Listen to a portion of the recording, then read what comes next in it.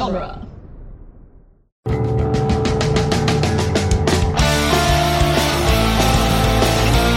In the world of Hollywood, movies get greenlit and redlit. They get remade and rebooted.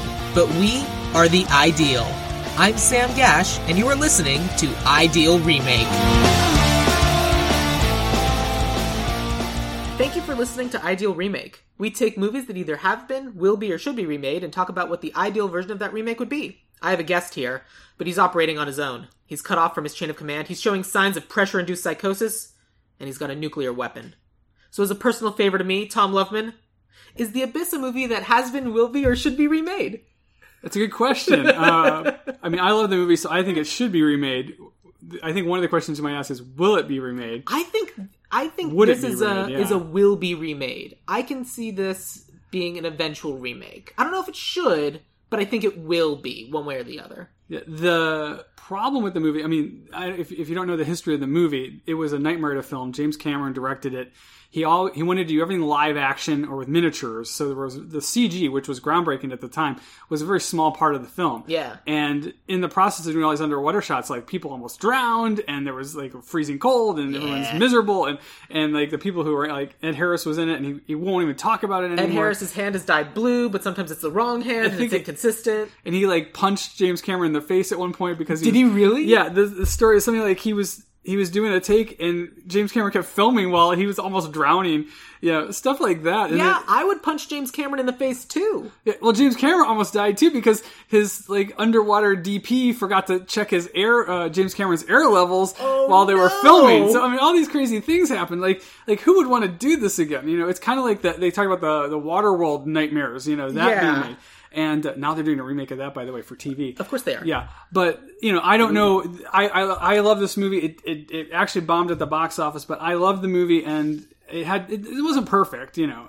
But it was really, for me, it was a really good movie. I actually bought it on DVD ages ago, and I would love to see it remade. And you know, with the CG we have today now, which that was all kind of the forerunner for. You know, I imagine how amazing it could be, how honestly, cool it could be. The CG in this movie, I thought still looked good. Yeah. Like, I was still impressed. I was... Oh, yeah. I mean, I thought it was excellent CG. Thank you, George Lucas and Industrial Light and Magic. Oh, was it? They did the VFX for it. Yeah. They did an excellent job. Yeah. But before we get too deep in, Tom, welcome back to the show. Thank you. Before you were on last year, you were, I think, one of my first... No, you were one of my last... in-person records when we did How to Succeed in Business. Secret of My Success. Success, whatever. The one that eventually, like, the week the podcast released turned out to be a Broadway musical. Yes. I have a fun coincidence about that follows this show when we get to casting. But for people who didn't listen to The Secret of My Success, tell people a little bit about yourself. I am a writer, producer, editor, game developer here in LA, and I originally from Cleveland, Ohio. Ooh. Yes, and I've done some short films that won a bunch of awards, Reclamation and Synesthesia, which are both for free to watch on Vimeo these days. Used to be on Amazon, but Amazon screwed that over, so now you can't watch them for free. But check those out. And I produced those with Roshni Lumino, and she was starring in those, and she is my co-host on Writers Group Therapy, the podcast we co-produce. And she was your co-guest when we remade Secret of My Success. Yep, she was. But today it's just you, and we're remaking The Abyss. Yes. A movie I had not ever heard of. I don't know.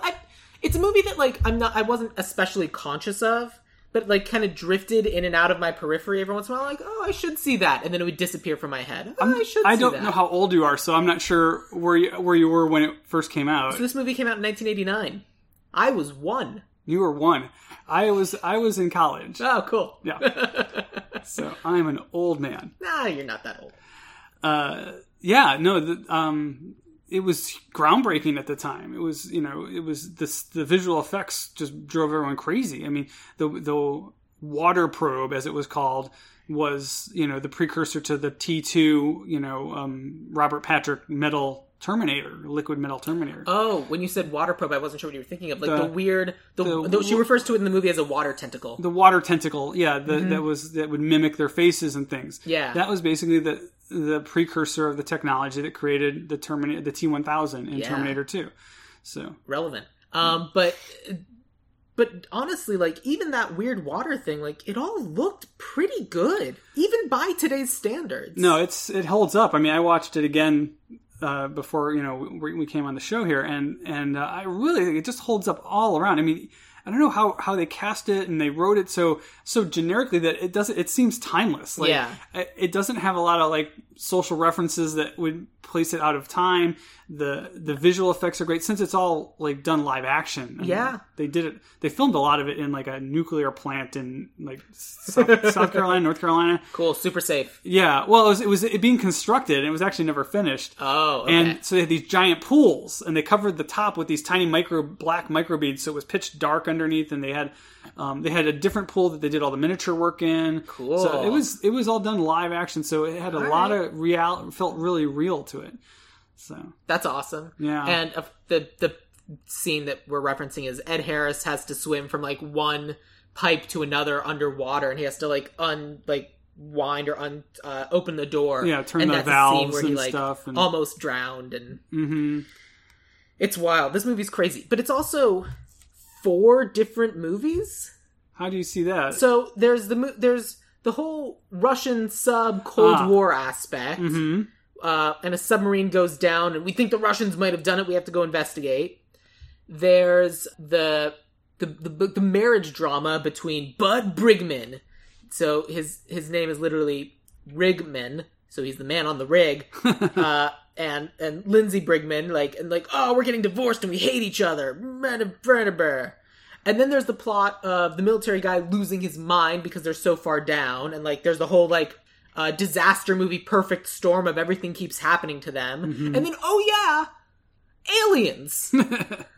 It's kind of a subplot, actually, if you ask me. Yeah, the aliens are absolutely the motivating factor in the movie, but they're not. They're the cause of what's happening, but they're not the focus of the story. But they're the story. I think there's a story I think that's going a certain way, and the aliens bump the story, and it takes a turn each time because the sub is going on its own, and then the alien goes by, and they're so distracted, and they're like, nothing moves that fast, and then the sub runs into a cliff and goes down. The power generated by the alien interferes with their system, so whenever the alien's around, electronics go crazy. Correct, that too. Mm-hmm. And so navigation was off. They ran into a mountain. And then later in the movie, when this hurricane happens, they're trying to investigate everything. And then Lindsay sees this alien, and she's telling everyone about it.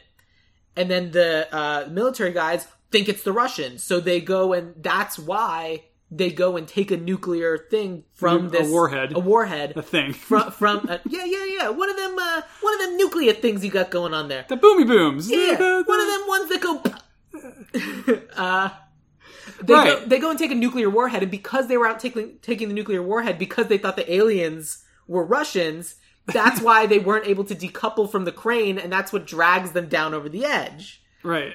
Of the Marianas Trench, which is the deepest trench in the Pacific. Some other name. It is supposed to be It's supposed to be, but they call it something different.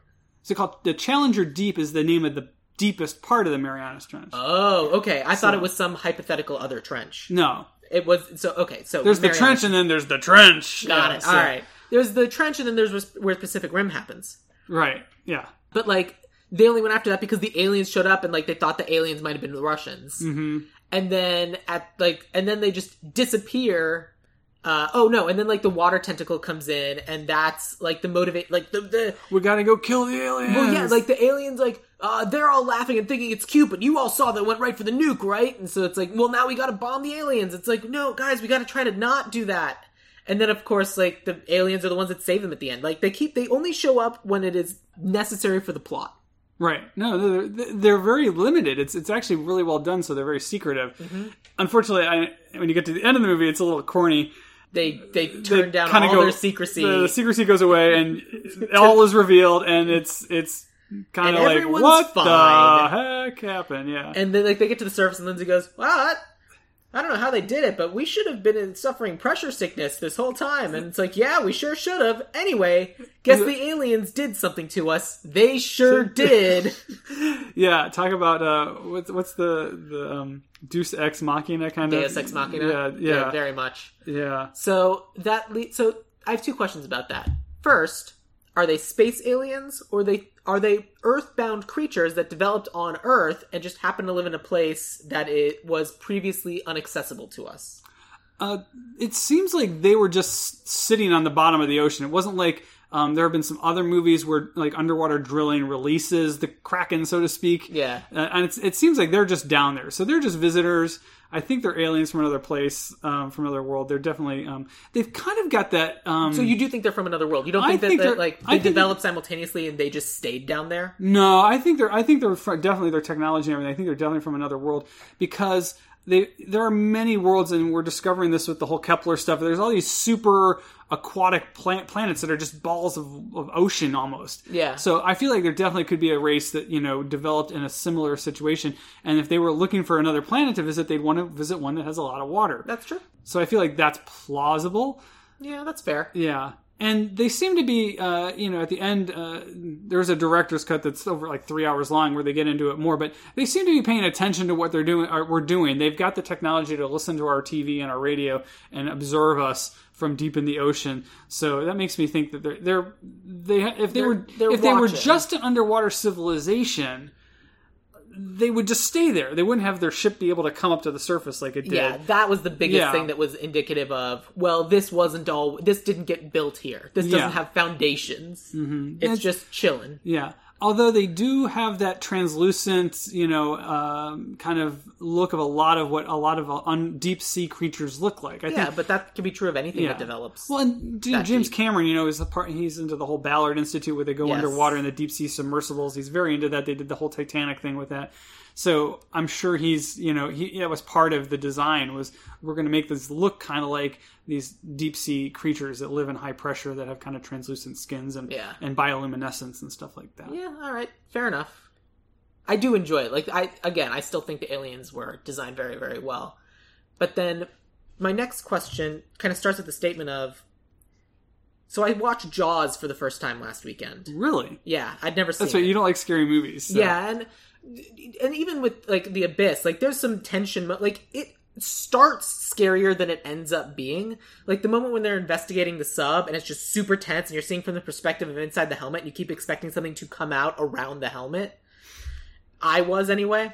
I was having a hard time, but then it like eased in and we actually got into like the disaster movie story of everything, and it was better, and so it was just really that scene. And then they're undersea and a crab crawls out of a dude's mouth. It was super gross. Yeah, but that's nature for the most part. Yeah, I know. Nature's gross. Yeah. But in Jaws, and in a lot of alien movies, you're getting hints and hints and hints about these aliens. And then, like, it's like the horror movie trope of don't reveal the monster until you're ready. Mm-hmm. And in this movie, it was that same thing of don't reveal the monster until you're ready. Like, we didn't get to see the alien until we were ready, and it was the end of the movie, and then we saw them. It felt almost like a reverse horror movie in that this isn't the monster, they're actually here to save us. And I genuinely found that refreshing. Mm-hmm. Because normally it's, if aliens did visit us and they watched our media, they'd see we were not a fan. But this is the one that'd be like, look, we think you're great and we'll save us all. Well, yeah, and that's, if you do watch the director's cut, the storm that they're experiencing on the surface, the hurricane, is the aliens are supposedly creating that. And at the end, when Bud Bergman is talking to the aliens about, hey, we're okay, we're not that bad, the aliens are actually in the process of creating gigantic tsunamis to bury the big cities of the world, like all over the planet. Man. And there's this crazy scene where you see these giant tidal waves and put like over the city almost, and they freeze while Bud's talking to the aliens and talks them out of like destroying humanity. So that is like a really like dark. That's a different movie. It's a very different movie. I'm glad the version of the movie I saw did not have that. Yeah, they're kind of more passive in the theatrical release. Yeah, I think that's better. They're not as judgmental. Well, because you can even see that when they're going around and their technology kind of like shuts down all of our technology. Like, they're not doing any of this intentionally. It's just an incompatibility. They're AC, we're DC kind of thing. Something like that. But even when they're going by, it like shuts down this, or Lindsay when she can't really take pictures of them because like her camera gets shut off or something. And Which, of course, leads to the question of when Bud's way down at the bottom of the Mariana Trench later, and his suit still works to send signal back. Somehow. They have their ways. Yeah. Yes. That's something I would adjust and be like, you need to change the technology and make it like Morse code and do like ham radio, which can function without electricity kind of thing. Mm-hmm. That's kind of what I would do instead. But like, regardless, it feels like it's unintentional. And as they are becoming more aware of us, they're like, oh, well, what's going on here? What's happening? The idea of them being down there and then planning on wiping out humanity, that changes the entire context of the movie. I don't like that. Yeah. The location and the timing of it seemed too coincidental. That too. Yeah. Because everything else is like, it's a coincidence, but it's not an intentional coincidence. It's not, oh, this disaster happened to happen right as they're about to wipe us all out. It's a good thing love saved us all. In their terrible, terrible relationship. Yeah. Because they're going to continue getting divorced, right? Movie relationships that happen in the movies never end up great. They never show you like 2 weeks later, when they're like, this was a mistake, Yeah. It was the heat of the moment. Well, also, like, there's that whole thing where they hate each other at the beginning of the movie. So the Bud Brigman and Lizzie Brigman hate each other at the beginning of the movie. And then at the movie, she's like, I'm so glad you're okay, Bud Brigman. And he says, I'm so glad you're okay, Mrs. Brigman. And then they make There's out. kind of an assumption there, like... It's an assumption, and it's also a really possessive assumption. Yeah. Yeah. And that's the last line of the movie. Mm-hmm. Not, holy shit, we're standing on top of a giant alien thing. Look, I'm glad you're okay, but what is all this? They need to be freaking out more, is what I'm saying. Yeah. No, there's the whole, he wants to save her when she drowns.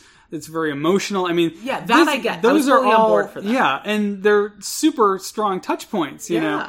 And really what the movie's all about is just survival, It's like, it's really a survival story. It very much is a disaster movie. Like, a few months ago, for the first time, I watched Towering Inferno. Oh, my mother's favorite, actually. Oh, is it really? Mm-hmm. That's funny. It's just one thing after another going wrong, but it's also people making the wrong decisions. And also, especially from an outside perspective, watching it now, seeing other wrong decisions being made that aren't even being commented on in the movie.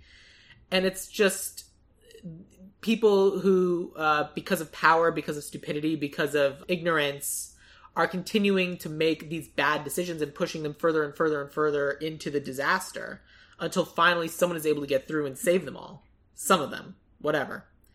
And this very much felt like that. It's a disaster movie.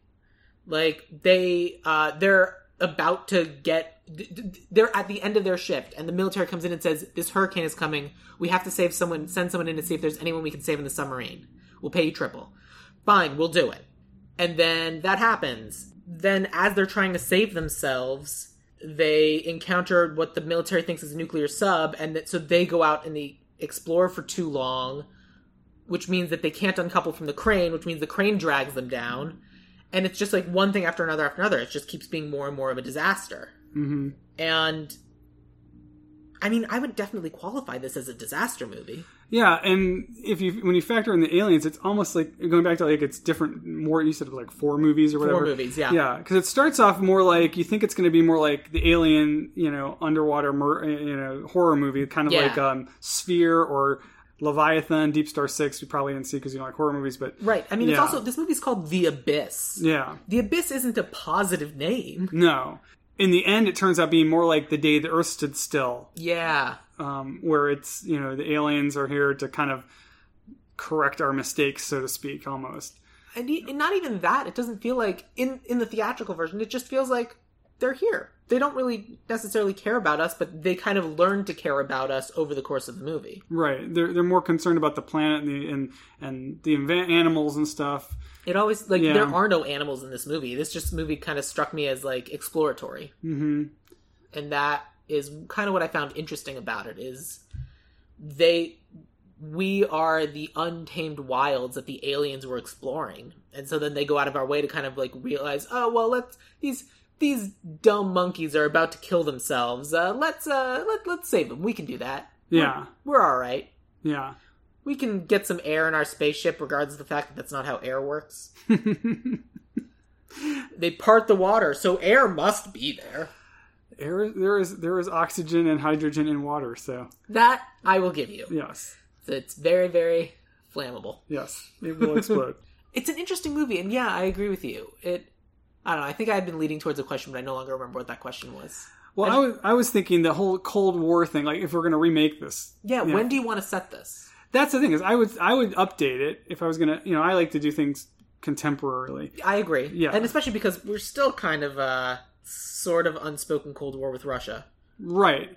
Well, I mean, I think I was thinking updating it, and first of all, the underwater oil drilling rig is kind of passé. Like, we've already had major accidents with oil rigs recently. Yeah, but they still keep trying. This is supposed to be the safest one. Oh, right, yeah. But I was thinking it could be something interesting, like even like the whole nuclear Cold War stuff. If it was something like those cables that run under the ocean that carry the internet or whatever. Yeah. One of those gets cut, or something. So they send the submersible down to try to fix it, and they think it's China doing it, so the military gets involved. Yeah. And and then there's the abyss, and I feel like you could kind of work it some way like that way. How about this? How about we have this big ship be designed to be able to move around, but it's supposed to be going in to tap the geothermal energy of the planet itself? Mm-hmm. I actually had that thought too. Geothermal was, because you would go deep. Yeah. Those thermal vents and things would be another source of energy. And deep on the ocean floor, that's where things tend to live. Mm-hmm. And they designed this big thing because it was going to go after like a really big geothermal thing, and then they're going to start filling it in. But of course, there's already something living there. But that's actually kind of the plot of the movie Underwater, which was a movie a year or two ago. Oh yeah, with Kristen Stewart, and it's a really big underwater complex that's a drilling thing, and they drill into something that releases monsters, real monsters. It's more horror. Yeah. It's more like Chulu, like you're talking like giant kaiju kind of crazy stuff. And that's just a disaster movie that just goes in one direction. It's just disaster all the way to the end. Well, let's do a turn on it then, and that's what Lindsay designed this ship to do.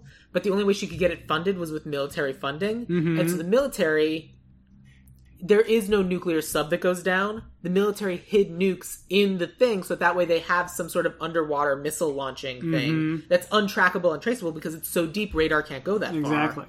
But the missiles can reach anywhere they need to because of where it's located, like in the ocean or something like that. And like you can because it's so deep, you can have them inflate in such a way that just like being propelled they get propelled so fast out of the ocean that will get them airborne and that way they can save a bunch of fuel, and it's a really efficient way of deploying nukes. It's a secret, nuclear launch base is what it is. Yeah, so literally it was designed to harness energy and be something that would bring about world peace, but it's being kind of taken over by military and turned into a weapon, which is exactly the sort of thing it's not supposed to be. Right, and there's this one module that no one's ever supposed to go in because that's the secret one. Yeah. And everybody, is curious. And Lindsay had designed it to specifically be something, but they had changed her blueprints to design it to be this other stuff. Mm-hmm. And she doesn't even know. She's like, well, this isn't what I designed. These aren't my schematics.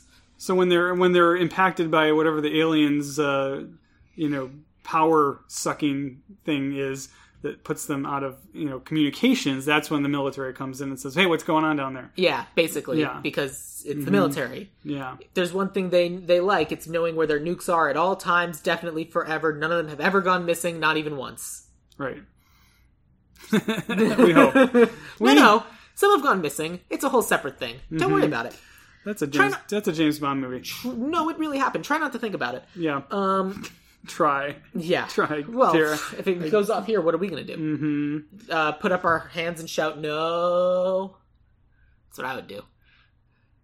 I mean, that's even what Ed Harris did, is at some, like, I am going to drown. There's only one suit and you're the stronger swimmer. I'm going to drown. You're going to get me back because the ice cold water is going to save me, and then you're going to bring me back. He said, I hate this. She's like, I know, it's the only thing. So then she drowns, and then he wastes time by shouting no. Like, yeah, there were other people that picked on that whole thing. It's like, why didn't they just start swimming back first before she drowned? I mean, that also, because you don't want her flailing or whatever. That's a scary. Yes. I bring up the point is usually those kinds of submersibles, you have to fill them with water first before you can open the door. Right. Like you need to wait for the pressure to equalize. Pressure. So I feel like that's kind of, it's definitely done for drama. Yes, but it is, but like it was filling up with water. So when it fully filled up with water, she drowned, they went.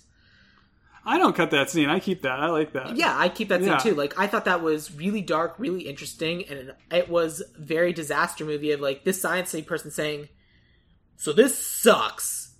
This is the only, like, you are definitely the stronger swimmer. You can get me back. I'm going to drown. There's a good chance I'm about to die.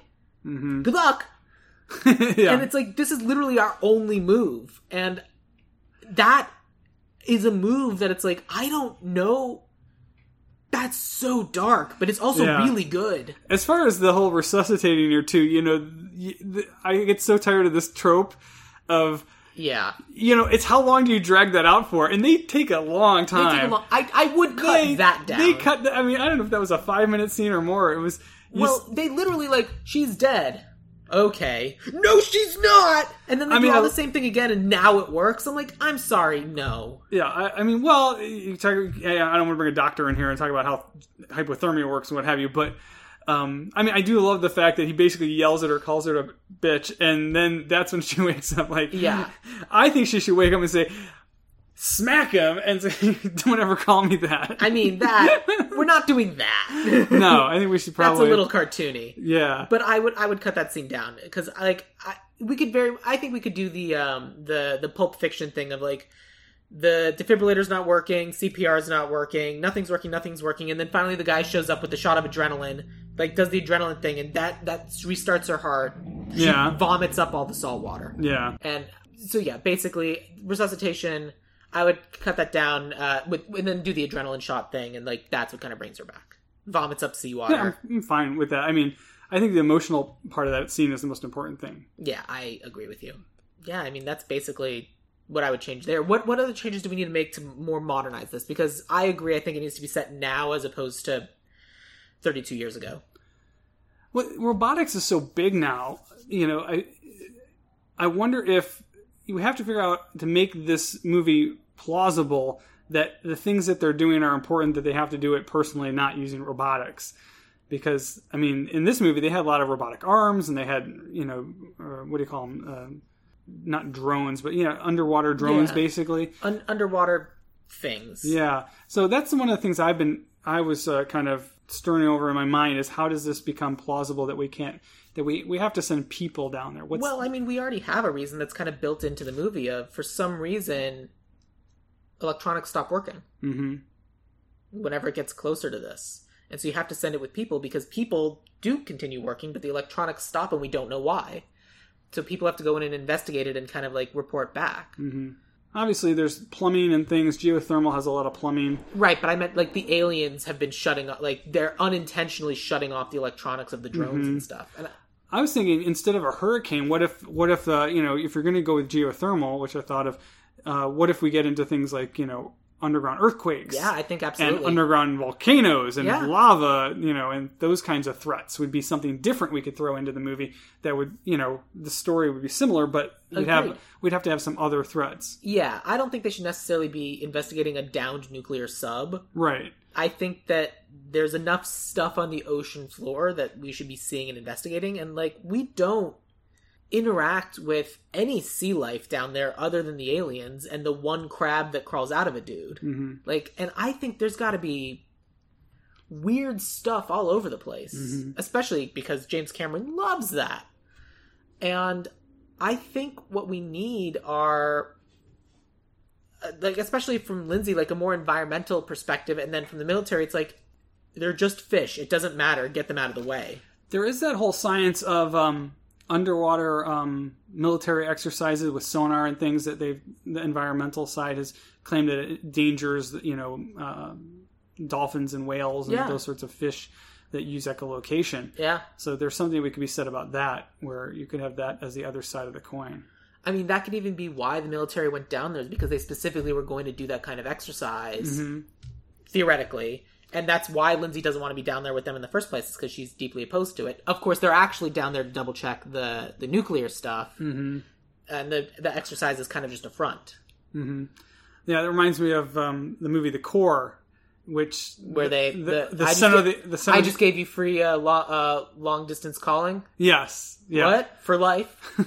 That's all I remember from the trailer. I never saw the movie. No, the government creates some sort of weapon that sends a pulse through the earth to attack their enemies. Yeah. And in the process, they stop the center of the earth, the core of the earth, from spinning and creating. So they need a hacker to go down and hack the earth. They have to hack the earth. No, well, that's part of the story, but yeah, it is. But that's a whole nother episode you could do. The Core that's another great sci-fi corny. I mean, that is a good corny movie to do at some point in the future. Yeah, Remake but hey, it's got Core. Stanley Tucci. You can't go wrong. But okay, so that's kind of like our impetus. Like, what the machine's doing down there. How important is the marital drama to you? I actually, when I was thinking about the casting, which we'll get into later, what if they didn't have to be, a husband and wife? It could be father and estranged daughter or something like that even. Oh, I mean, I'd cast them similarly aged. I could have them... I did both. Oh, okay, fair enough. But hypothetically, I don't have a problem with that. The thing about Ed Harris in the movie is that he has looked 35 his entire life. But in the movie, he was 38. Mm-hmm. Like, he was 38 when they were making this. And he doesn't look it at all. But, like, I also cast someone in their 30s. Because, like, a working professional that's sort of, like, not young, but youngish kind of person who would kind of go and be on an underwater rig for months at a time. And I think the strain on their relationship is that they both keep volunteering to do these long-term underwater assignments, and they keep not seeing each other. And finally they're like, we'll go on one of these together, and if this doesn't work, we're breaking up. So it's a marriage therapy kind of thing. Yeah. So it's like they because they've spent so much time apart, they don't know if they're actually good. Like, I would make them fiancés. And they don't know if they actually want to go through with the marriage because they've been apart so long they don't actually know how they would function together. So this is kind of like moving in together, but on this underwater vessel, just to see if they kill each other when they are living together. Because up to this point, they've never done that. It's their only cohabitation. Yeah. Is the deep trench of the ocean is where we're going to see if we can stand being together. Okay. Yes, and everyone should make fun of them for it because it's hilarious. That would be great. That's a good comedy through line too. Yeah, so. I mean, because I tend to cast people who at least have an ability to do some sort of comedy, and even James Cameron movies, they're not so dry. Like, there's a dude with a rat in this movie, and he's the best character. Hippie. Yeah. No, that's not true. I really like Hippie, and I really liked One Night. One Night, Hippie, and what's the other one? Catfish. Those are the three. Those are the three I did too. Supporting characters that that really make the movie, I think. So for Hippie, what kind of animal companion do you want Hippie to have in our version? Still a rat? Oh, I don't know. I didn't think about that. Because theoretically, the rat in the movie that we saw was a real rat, and then they kind of like sort of drowned the rat. It's super weird and gross, and I did not like that. That was a real thing. Yeah, I know it was. Yeah, and they got in trouble with PETA for it. Yeah, because it's fucked up. Yeah, and there's a story about that as they cut away from the rat while it's underwater in the little oxygen water tank because it pooped. Great. It was so freaked out, it pooped. Good, makes sense. Yeah, I don't know if we would pull that off again. Yeah, I don't want to do that because I think our animal will, especially now, largely be CGI, especially to avoid PETA. But like, we're underwater, we need weird animals. Why not a sugar glider? A sugar glider? Yeah. I'm going to pull up a picture. These are pets that people legitimately have. They're very strange. I was thinking lemur or something, or ferret. Lemurs are fun. Ferrets can make their way around things pretty easily. That's true. Ooh, yeah, and you can send a ferret in the pipes. Yeah. Sugar gliders are these things. Oh, yeah. That's similar style of animal. They're smaller, though. That's a nice, unique animal, yeah. I mean, it's also like, if they're going to be living in these pods for months, Hippie can be someone who just took shift after shift after shift, and he's just like, he's been the person who's been on the rig the longest. He's not the oldest, but he's been there the longest, and he's customized his space the most. And at this point, he's like, I've lived down here for so long that I don't even think I can reacclimate to the surface. Oh, right. Like, I've been at this pressure. I feel like I have to stay at this pressure, and I feel stuck. So he's like just been building out his whole menagerie of pets. So he's got a sugar glider. He's got a ferret. He's got a rat. Yeah. Because they're the things that he can live with, because you can't bring a dog down there. You can't bring... But, like, rodents, sure, why not? And they're rescues from other pressure experimentation scientists that had done on the rig that aren't down there anymore, but he rescued them all. And now I see. He saves and takes care of them, because this is all backstory that's not necessary for the movie. But I like it in my head, because, like, that they talk about how it takes them 8 hours to adjust to the pressure when they go down, but it's going to take them how long to adjust when they get back? 3 weeks? 2 weeks? Something like that, yeah. Something crazy, which is a lie, but it's a lot. And because that's the other thing, like, intense pressure. And that's why they have this oxygen-rich water or whatever that apparently you can breathe. And I don't want to try, but I also kind of want to try. I have no desire to try. I've never been in a situation to really test it, but I think I'm kind of claustrophobic. So this movie it's kind of intense that way. Anytime not. I can't even snorkel. I can't have that regulator in my mouth. I can't. Okay. Yeah, I gag. I'm like. Okay, so horrible. What's something that would freak you out that we should put in this movie? Insects of some sort. I mean, those giant like underwater spider things. Oh God. I mean, we'd need to have more underwater creatures. We're this deep, we need to be seeing some anglerfish in here somewhere. Yeah, I think the environment they filmed in limited their ability to do that. But and I don't think, and obviously, I don't think they should be real, because I don't think you should mess with stuff that lives that far down and would not be able to handle human intervention. But there's nothing to say that the aliens couldn't have brought some species with them. So there could be some alien... Like the alien pets? Alien pets, yeah. I don't want the aliens to be more in this movie than they are in the movie than it is currently. Okay. Like, I don't want to see an alien out walking its space dog. Like, Marvin the Martian's cool and all, and I like Marvin the Martian's dog, whose name escapes me. But, like, I don't need that in this. Okay. Like, I feel like the aliens... I feel like you gotta be really careful with the aliens and do... I think James Cameron was very smart with his use of aliens. Yeah, I do think that. I still feel like the ending needs work, though. Like, how do you wrap it all up so that people aren't going, what? That's always the problem when you introduce something sci-fi or mysterious, and then you make it so you have to explain it. You're either unsatisfied or complete disbelief. So I've been toiling with how to, what to do with those aliens to make them believable in some respect. I think the aliens are believable up until the point that they unhook their entire civilization in order to save the ship. Because A, I didn't think their ship could do that, and B, that seemed a little wild. Yeah, it seems like, why would they bother? Yeah, like, I think that... Or wouldn't they have, like, a smaller ship they could just send out, like, a tow truck? Well, that's what I was going to suggest. Like, I don't think we should ever completely understand the aliens, because I think that's one of the things that makes alien movies good, and this is going to come up when I remake Avatar next episode. But one of the things is that I don't think we're supposed to understand them because they're aliens. And so what I think would be interesting is if we have a moment where we see multiples of the aliens together, and then the one that saved Bud Brigman breaks off and then goes and brings Bud back, but then the rest of the aliens leave. And that alien elected to stay behind and that it's that one alien that kind of saves them all. Mm-hmm. But in doing so, it chose elected to die in order to save all the humans, and the rest of the aliens leave. So now all these people have this experience, and they're like, we did this thing, we saw this thing. We have no evidence. Right, the alien kind of dissolves at the end or something, and or gets them up and then just kind of like drifts back down in the water. Ah, okay.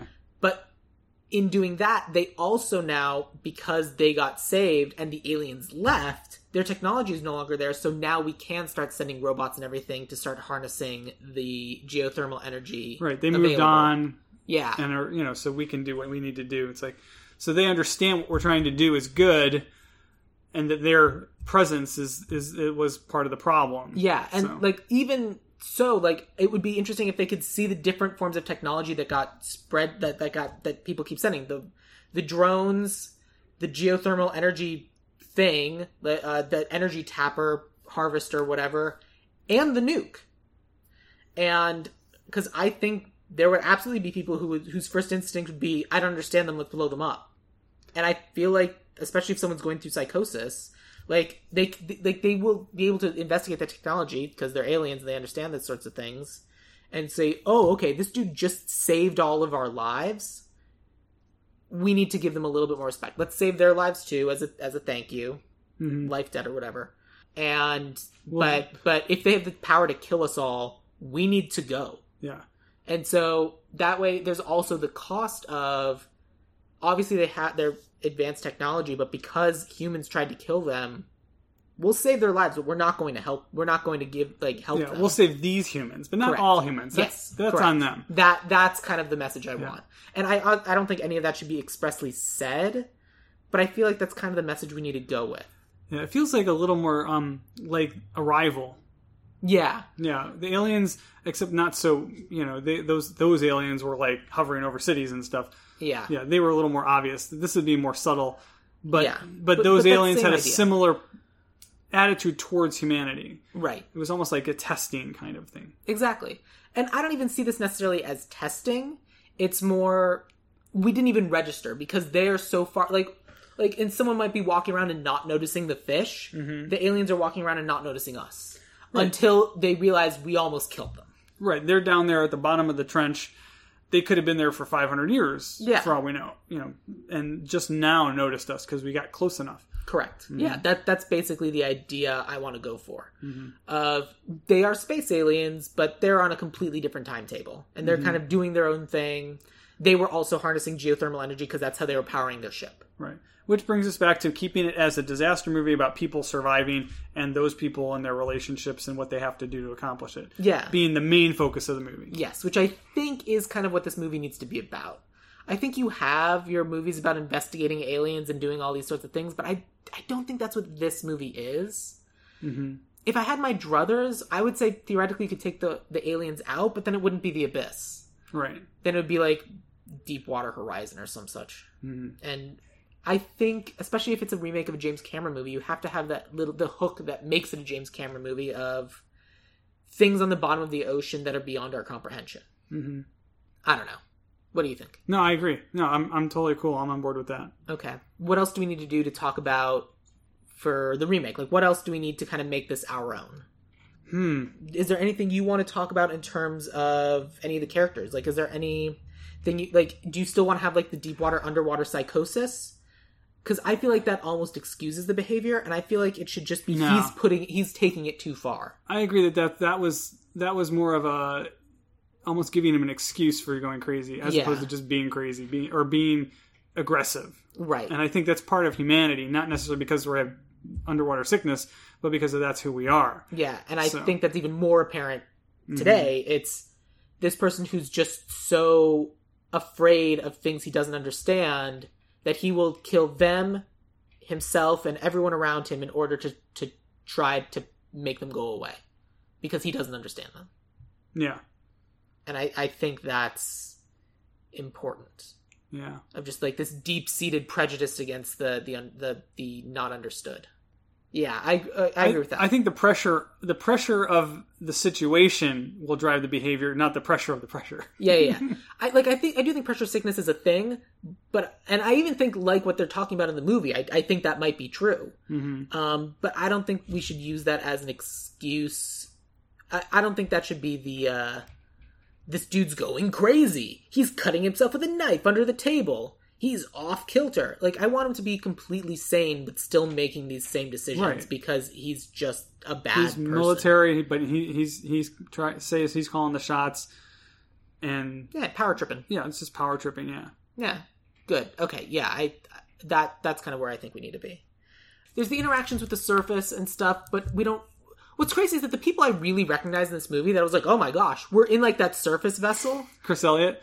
Yeah. The mayor from, it was the mayor from Schitt's Creek. Uh-huh. And also Kelso from Scrubs. Right. And I was like, what's going on with these two? And then they're just like nothing characters. It's funny when you look back at movies from, long, back in the 80s or whatever, that were decently sized, movies that had actors that didn't yet hadn't yet made it, but then, 5-10 years later, so now they're big names, but you're like, they were in that movie as some, deckhand? Well, the crazy is that Chris Elliott's the mayor from Schitt's Creek, right? No, Chris Elliott was Bendix. He was the guy who just going, look over there, every time there was something to look at. Oh, yeah. Yeah, that was him. It was very weird. But, like, he hasn't aged at all. But, like, it's... Yeah. Oh, maybe that was him. Oh, yeah, Schitt's Creek. Yeah, I think that was him. Yeah. Sorry. Yeah, that was him. Yeah. And Bendix is the character's name. Yes. But, like, he looks the exact same, basically. He's one of the few people that people mistake me for sometimes. Oh, yeah? When they say I look like an actor. That's fun. That's a good one to get. Yeah, it's Chris Elliott, Paul Giamatti, sometimes Seinfeld. Those three people look very different. And, well, it depends on my haircut. Oh, fair enough. And Stewart, the guy from the comic book shop on Big Bang Theory. I can see that one a little bit. I get those a lot. It's like I said, all those are very, very different, but cool, I guess. Or I just look like someone they know, but it's no one famous. Yeah. That, I think, is the bones of our movie. We kind of like have the sense of like what we would do differently in our version. I don't necessarily need the people on the surface. I gave like a person on the surface because I think they need to have someone who's like trying to communicate with them and like to indicate that we've lost touch with other people who are available. So I have a surface person, but it's just like a military surface person. I don't really care. But what else do we need for our movie? Or you ready to just get into casting? Yeah, I'm ready. Let's do it. Okay. So Wordcursion is the app that I've been developing for a couple of years now. It's actually available on iOS and Android. I created it as supposedly the no more boring word game. It's supposed to be an exciting, more dynamic word game. So if you like things like Scrabble and Boggle, and even games like Othello or Stratego or Risk, it's kind of a combination, like a game smoothie of all those cool strategy and word games. It is Scrabble meets Stratego. Like, I didn't think about that, but that is exactly right. Because I've played the game. It's super fun. And you basically have your words on your side, and you're slowly trying to make your way and take over the board. You're supposed to dominate the board. So you've got a grid of 10 by 10 letters, dominate the word domination. Yeah. You by creating words, you take over blocks of the board, and you try to get to the 51 is half the board. Oh, just over half the board is the winner. And you can steal blocks away from your opponent. You can use power-ups to rearrange the letters. It's pretty dynamic and fun, and I'm having a really good time with it, and it's coming along really well. And good. It seems like people and it's called Wordcursion? Wordcursion, yeah. And it's available now on the iOS and Android store? Yep, Google Play and the Apple App Store. Perfect. That's awesome. And it is genuinely fun. If you're the sort of person who likes word games, you will like Wordcursion. It's super fun. Okay, so for casting, obviously we need to start with Bud and Lindsay Brigman, right? Yes. Do you want to start with Bud or do you want to start with Lindsay? Bud's my first one. All right, let's start with Bud. I went big. I went with the big three. Matt Damon, Ben Affleck, or Mark Wahlberg. Oh, man. Well, I hate all of those. Do you? Oh. Yeah. I went big. You did. But I don't dislike them because they're bad choices. I dislike them because of, like, things they've done. Like, Mark Wahlberg is not a good person. Plus, he is kind of, like, the person they go to for, like, the Deepwater Horizon movies. Yeah, he's already done the underwater stuff. Yeah. Ben Affleck did the oil rig thing in... Did he? What was the Bruce Willis asteroid movie? Deep Impact? Or Armageddon? Armageddon. It was Armageddon. Yeah. He was the oil drill. Oh, was he? Rig worker, oil rig worker in that. It's the unfortunate thing about Ben Affleck and Matt Damon also is that they're both a little bit tainted in that they've just been too powerful and too white for so long. They don't really see other problems. The other thing is that like you also went older. Like Mark Wahlberg is 40s or something, right? I guess he is kind of older now. Yeah. And Matt Damon and Ben Affleck are both 50s easily. Are they? Gosh. They've got to be. Yeah. You think about how he looks in the Batman stuff now. He looks pretty old. Matt Damon age. Matt Damon is 50. Okay. Yeah, it might be a little on the old. See, I always think Ed Harris always looks That's the thing. pretty old. But he was 38. Because I thought the same thing. I'm like, he's 70 now, which means he was 38. So here's my crazy coincidence. Sure. Is I went with an actor who most people know from Us. They know from Black Panther. But I was really impressed with him in this movie I saw called 9 Days, which is this movie I saw a year and a half ago before the pandemic when I went to Sundance. It was the only movie I saw at Sundance, but he is phenomenally good in it. And I've been trying to, I've been telling people about this movie since then because I think that it deserves so much praise and accolades and everything. And so I've been trying to tell people over and over and over about this movie, but, it's been impossible to see. Until yesterday. When it was released in theaters. Oh. It was released in theaters, a limited run now, and then I think it's going to go wide in a couple of weeks. Mm-hmm. The movie's called 9 Days, and the actor is Winston Duke. Winston Duke. Okay. He is I like it. the leader of the monkey tribe in Black Panther. Yeah. In Us. And he is... And so there are a lot of people who think that's all he is, but he's not. He's this really compelling, dramatic guy. And in 9 Days, he plays with Shakespeare, and he's just very, very good. But at the same time, he's still imposing and a big guy. So he's the sort of person you can see on, like, an oil tanker kind of thing. Like, he's the sort of person you'd want to have, but at the same time, like, has these really good hidden depths. Yeah, I mean, he's got a good resume here, and he actually was Mark Wahlberg. He was in that movie Spencer Unlimited or whatever it was on Netflix. No? I don't know it, but I believe you. But he was the father in Us. I think so. Yeah, God, he was really kind of, I want to say, portly in that a little bit. He wasn't. He's also portly in 9 Days. Like he can go back and forth between being like big. Like it's hard to be muscular. I think it's funny because underwater stuff is like already claustrophobic to begin with, and you're gonna put this big guy in a cramped space. I think that's kind of cool. It is, but you also need someone who's strong and is able to like handle the machinery. And if something's breaking, he can brute force pull a door open. He could literally hold the ceiling up with his shoulders. Not that, but yeah, like there's that moment in the movie when Ed Harris is trying to catch a door that's like trying to seal him in and drown, and it only saves because he happens to like still be wearing his ring, which I thought was fun. But you're saying he could just open it? Well, he would but I don't believe Ed Harris could like pull the door back open. Mm-hmm. But I do believe that Winston Duke could. Mm-hmm. Like if he had to, like, and he just had to like brute force it. But I feel like that's why you put someone like that on these sorts of things. Is it's cramped spaces, and as long as the person's not claustrophobic, I feel like you want someone who can handle the machinery and the muscles of it. But in 9 Days, like he is also very small and like he plays very small. But I like it, especially because Mark Wahlberg is also 50 years old. I love the idea of having a running gag where he's always like, duck, like watch your, he's always like watching his head, like he's the big guy. Like there's the whole tall people who slouch just because they're too tall for the world, and I also don't think Winston Duke is as tall as that. Winston Duke is 34 years old. Oh, he's 6'5". I take it back. He is 6'5". He's pretty tall still. Okay, but yeah, that's who I thought. I'm totally on board with that. Cool. Yeah. Then you went first for Bud, so let me tell you who I have for Lindsay. Okay. My Lindsay's actually a few years older than my Bud. I think she's 38 or 39. And I wanted someone who... The funny thing is, I didn't do this intentionally, but we also kind of know her from the Marvel world. Someone who's incredibly capable, very smart, very... I think we picked the same person. Did we both pick Haley Atwell? Oh, no, we didn't. Oh, who'd you have? I have Gugu Mbatha-Raw. She played Renslayer on Loki. Ooh. She'd be a good match for Winston. She would. I love Haley Atwell. I like her a lot. Haley Atwell too, yeah. But I've definitely used Haley Atwell before. And I think Gugu Mbatha-Raw...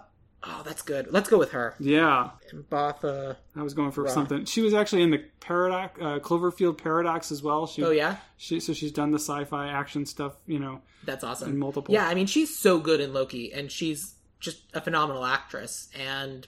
I don't know. I think she would also be a really cool and interesting, like, designer. I mean, she went to Oxford. This actress went to Oxford, and she began acting in British television. Both Haley Atwell and Gugu Mbatha-Raw come from the British Isles. That's fun. I like it. Right. That said, Haley Atwell is great, and I love her, and she would also have been good at this role. Haley Atwell can almost do anything. I would consider her for any role. Yes. So. And part of me had considered doing a gender swap on Bud Brigman. And I think in other contexts that kind of works. However, I think there's just a notion of just dudes doing the manual labor kind of thing. Not that women can't, but it's like, this didn't feel like the movie to kind of put that in. Yeah. Not this movie. I'm not opposed to it. I'm not saying they can't. But in this particular context, this felt a little bit like a dude movie. Mm-hmm. But at the time, The Abyss as it's made, with the entire ship being designed by Lindsay... I was on board with that. I'm like, that's great. She's in charge. They're kind of annoyed with her, but like they like her. She's still like they never at any point diminish her capabilities. Mm-hmm. Like the most sexist thing they do in this movie is the moment when Lieutenant Kofi goes, "I've been waiting to do this whole time." And he like takes duct tape and puts it over her mouth.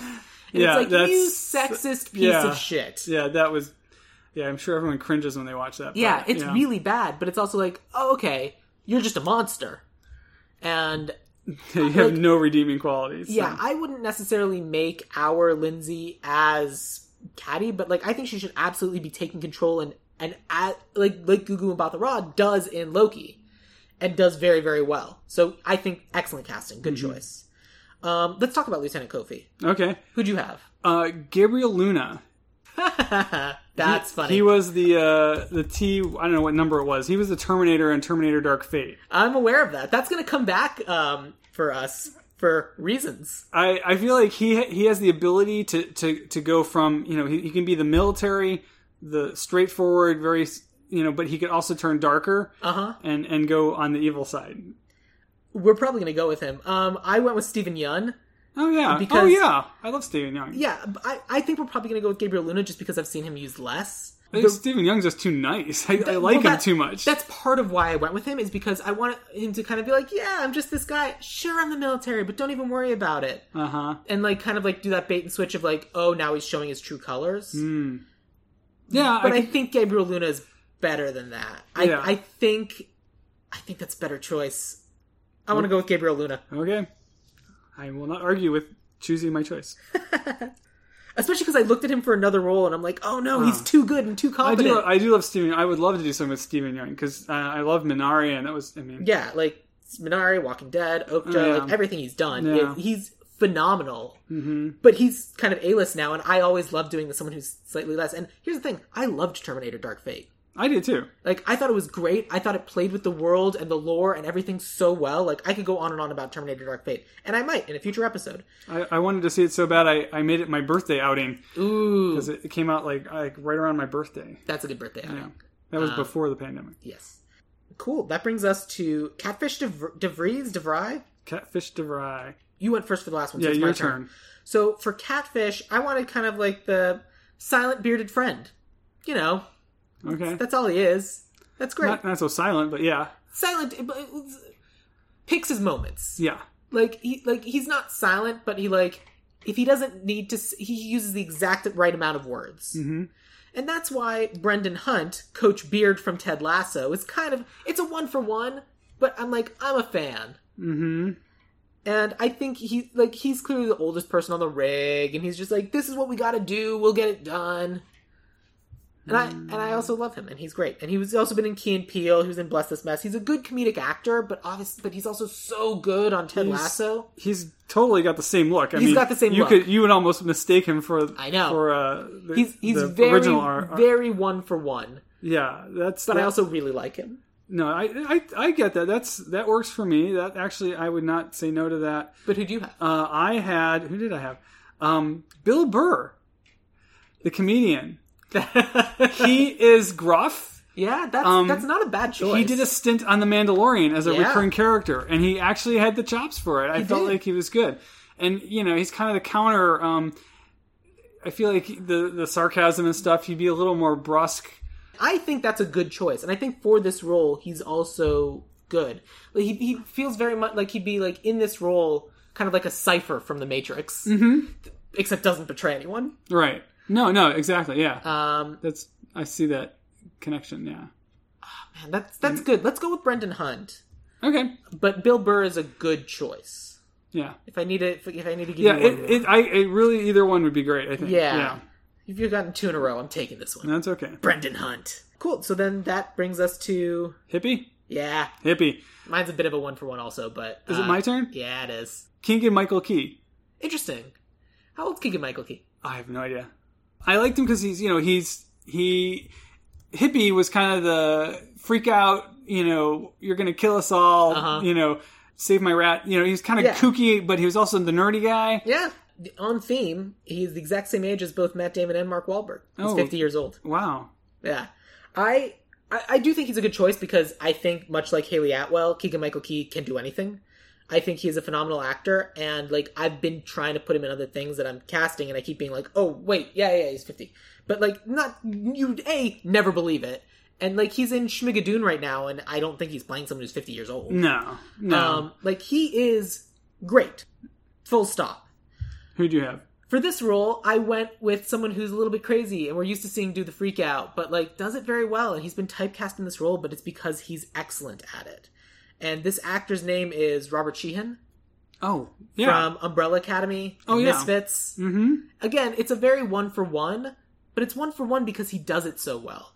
But based on kind of like my idea that I didn't think when I was casting him at the time, but like that I kind of like the idea of like he's just the person who just stays on the boat. Like he doesn't think he could ever be able to fully acclimate to like get rid of the pressure, and he's just like, I'm stuck down here, so I'm going to live down here with my animals. And it's going to be great.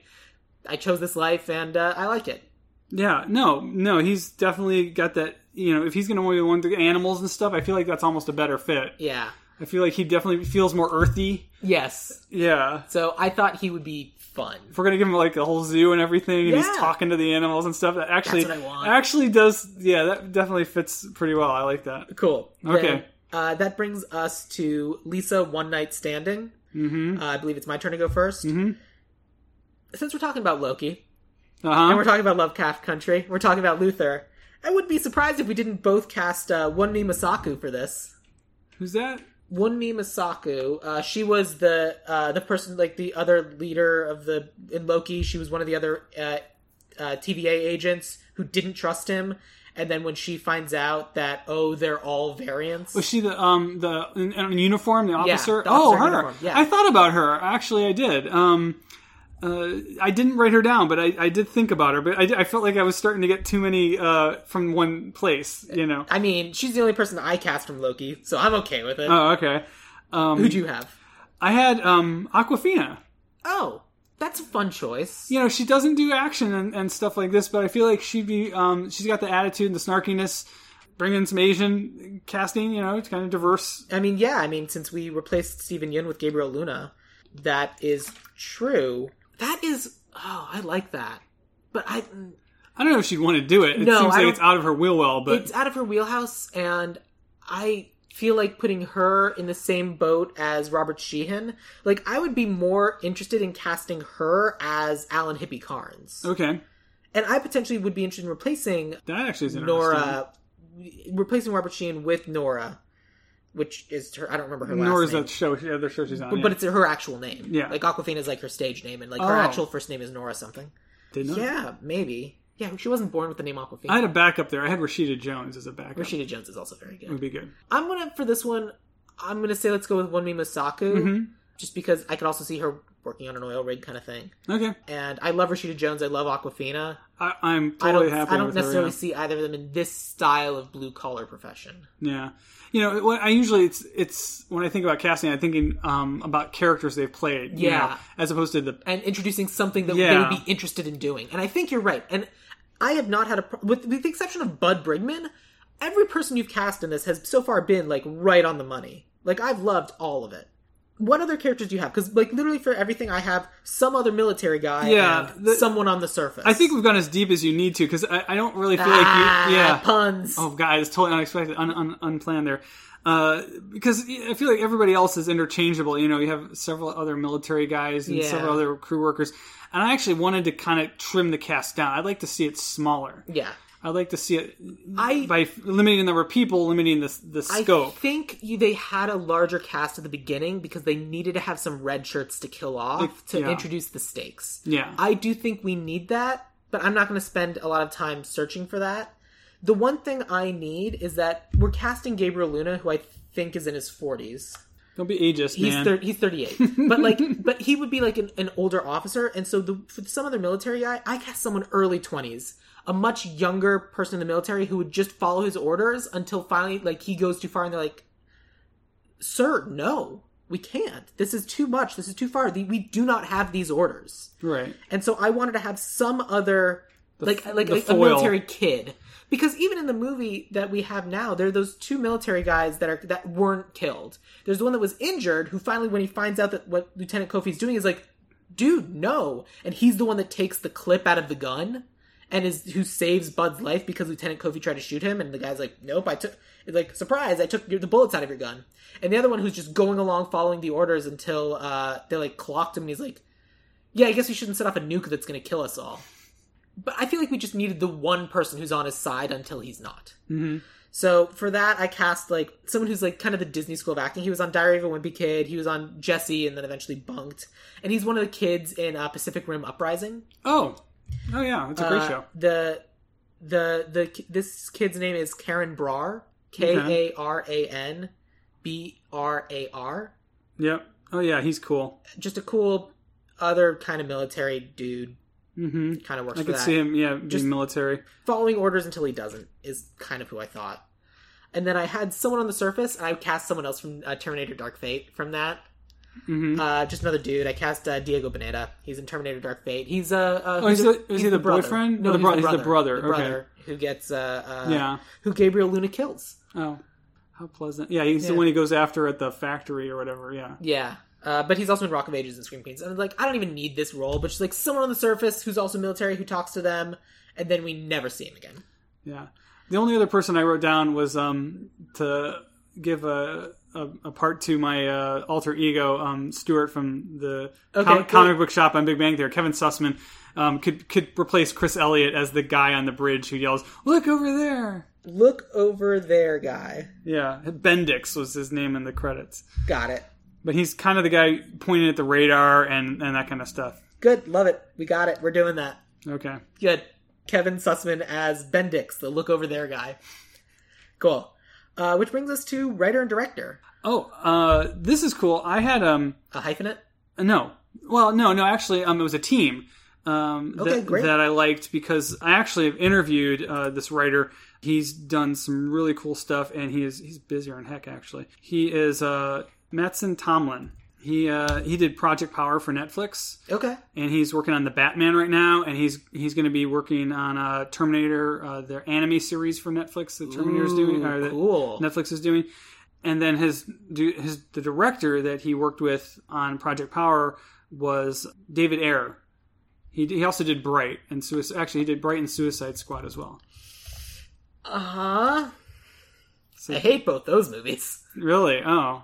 Suicide Squad was pretty Bright? horrible. No, Bright I liked Bright a lot actually. Oh, you were wrong. Suicide Squad, that was a mess. Okay, well, but I like him as a team. Yeah, they're a good team. I like the idea of going with Mattson Tomlin. Like, that's a good idea.